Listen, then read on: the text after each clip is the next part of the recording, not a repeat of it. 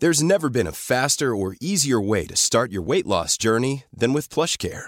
PlushCare accepts most insurance plans and gives you online access to board-certified physicians who can prescribe FDA-approved weight loss medications like Wegovy and Zepbound for those who qualify.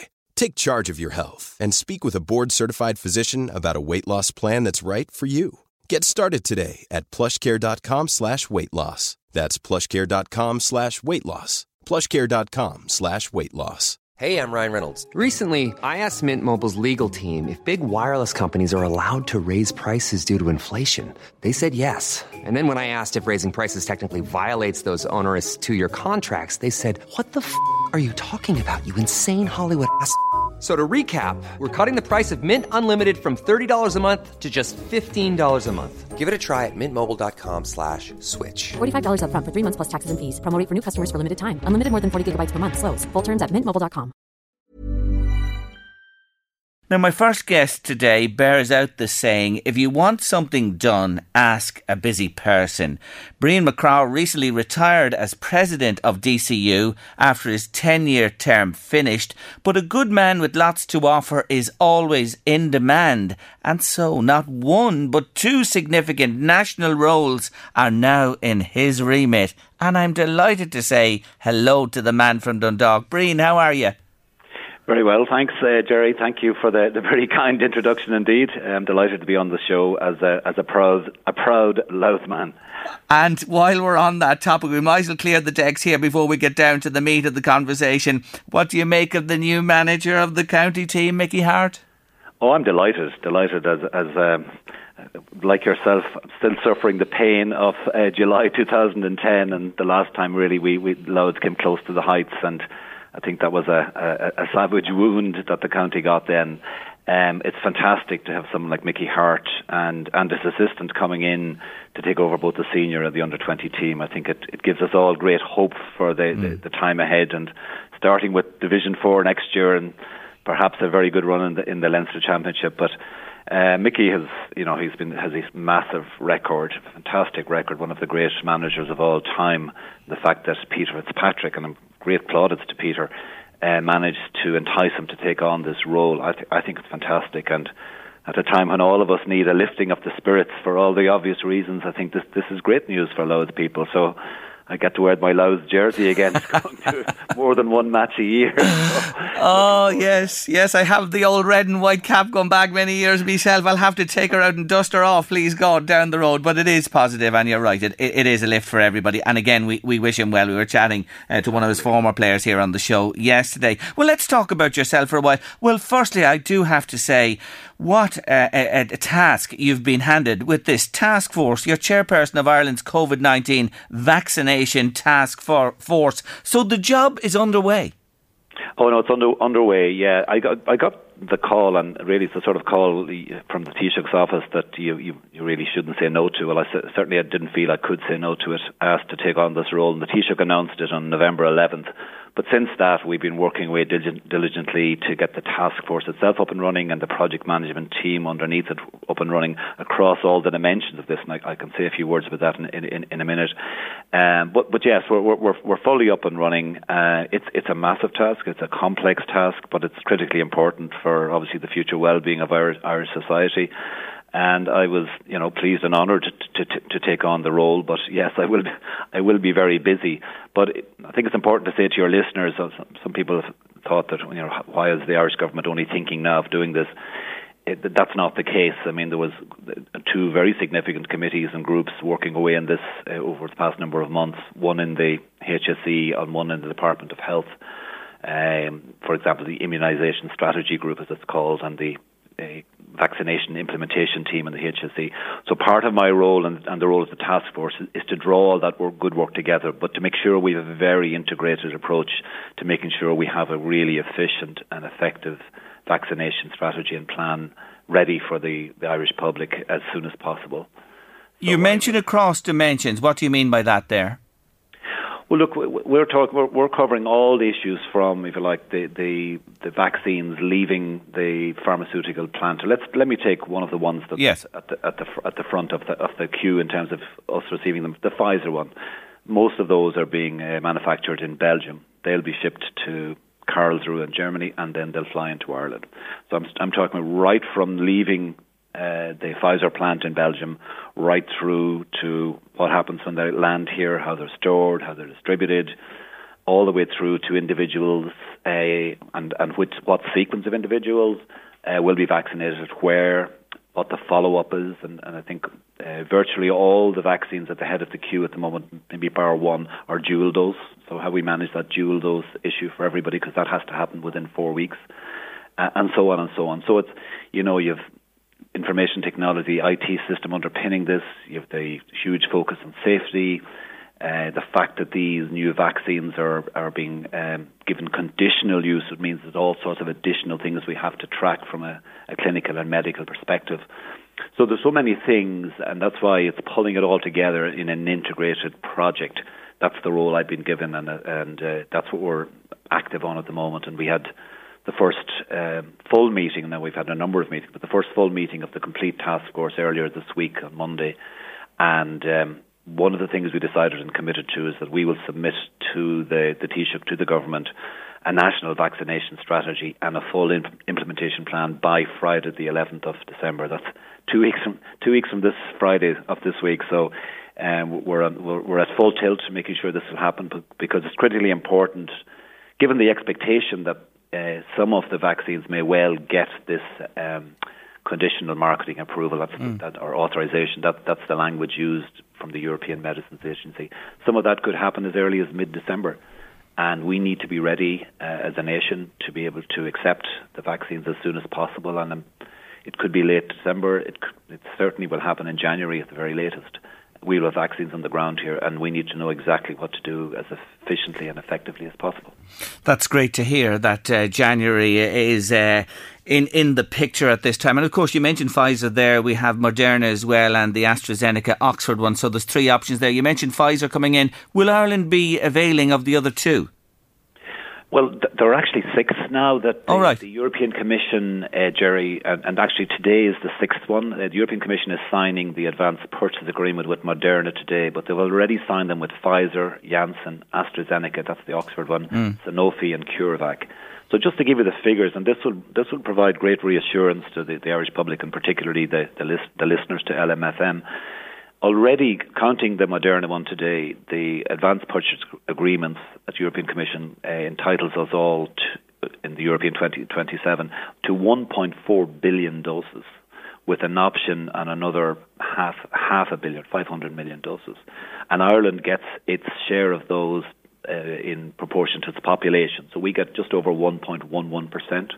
So if you do the maths on that, that's a significant number of vaccines. We will not be short of vaccines.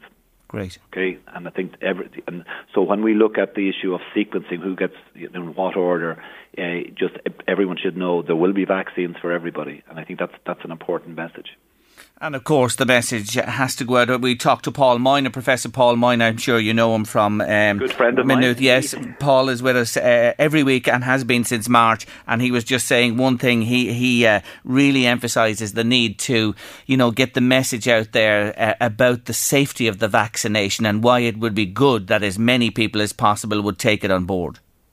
Absolutely, and we're very pleased to hear people like Paul and people like Luke O'Neill coming out saying they'll be at the front of the queue. And these are world-leading experts on vaccines, on immunology, and saying this. Look, they understand the science of this.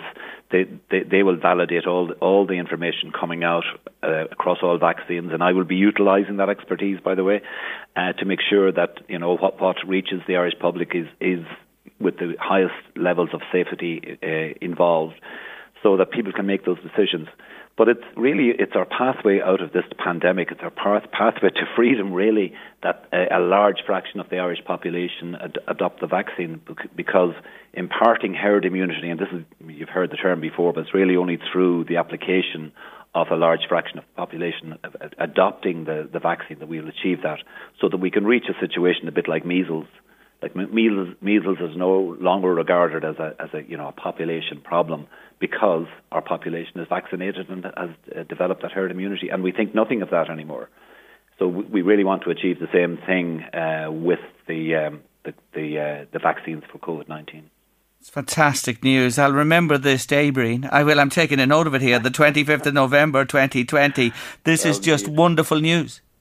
Yeah, no, it is positive news. But look, we have to be careful and scrutinise all the scientific information, but bearing in mind the vast majority of the information released to date is by press release, and that's not how scientists and medics really evaluate. But I think it's very important that we recognise the quality of the European Medicines Agency, and that's the organisation that actually makes the decision to authorise the use for the European member states. And Ireland's representatives on that. In fact, it's an Irish lady who heads it up, a lady called Emer Cook, which is very good to know. But our HPRA, which is the Health Products Regulatory Authority in Ireland, is represented on that as well. And the HPRA will be represented in our task force as well. And that will enable us to make the absolutely safest decisions and recommendations for usage for the Irish public. And again, these are very important messages that your listeners will want to hear, and certainly it's a very significant part of the decision making of the task force that I'm leading. Let's just park that now, and I want to tell our listeners, not one, as I said in the introduction, but two significant roles, because you had been appointed chairperson of the Future of Media Commission here in Ireland, and of course this is a major group as well that you're heading up, because I don't have to remind people of what's happened when we talk about local newspapers, local radio, national radio, television, the online world, and the blurring of all the lines. And where is this whole thing now, Breen? Will that be going? Will you be working on that in parallel, or has that to take a little bit of a nudge to the side for the moment? No, I'll be working in parallel. In fact, I have another full meeting of the Commission. It'll be our third full meeting of the Commission tomorrow. So, no, I think, it's something I discussed with government. I could manage the two in parallel, and if there was any doubt that wouldn't happen. But, it's probably worth explaining just the genesis of this. And yep. It's just under a year ago I got the call, would I head up what was then intended to be a commission on the future of public service broadcasting. And that was meant to kick off in the early part of this year. And then, of course, two things happened. One, COVID-19, and the second, the general election and the formation of a new government. And in the new programme for government, it was decided to expand the remit from public service broadcasting into the future of media, which makes it much more complex, but was absolutely the right decision for all the reasons you just explained, because, the borders between print, broadcast and online are completely blurred, and, almost every aspect of media now has multiple platforms to disseminate their information and their message. So it is more complex, but it's critically important, we believe, for the well-being of society.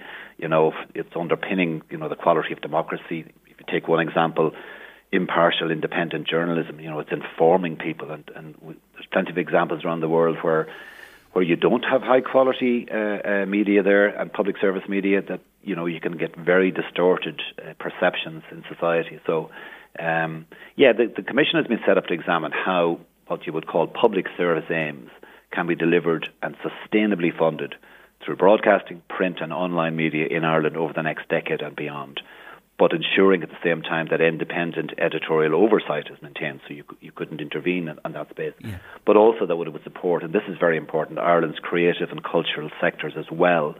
So this is taking the remit from government about how they define what the role of the government is in terms of, and what public service means in the context of media. And I'm really pleased that people now understand it's not just about the RTEs and the TG cars.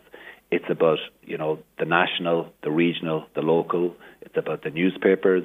It's about radio stations like yourselves. And I think that's very important. And if you ever needed an example of the impact and the real benefit of local radio, it's been over the last 7 months. And how the social cohesion and support for individuals and that connection with community has been supported by shows like your own. But I think it's very good that's within the remit now, whereas it didn't start like that. Oh, interesting times, and I wish you well with both key roles at this juncture in this country.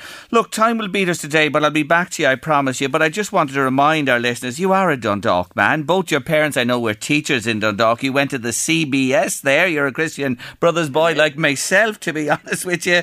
And now living in Termonfeckin. Yes, that's what I was going to say. You're back in the wee county. Back in the wee county, having played for the Gaels and the Dundalk Young Irelands, I'm now in the land of the Feckins and the Dreadnoughts. Oh, I wish you well. Be careful there with borders. You know yourself, whether you're red and black or green or white, you better get that straight. Or maybe you can have a foot in boat camp. You could be making history there as well, Breen. We'll see. You'll see, of course. Glad to be back in County Louth, and thank you very much, Jerry. No, not at all. And listen, I know you're a busy man. I thank you for your time today on the show. And again, we will talk in the future, Breen, but good luck to you. I say that again. We're all there with you all the way. Thanks a million.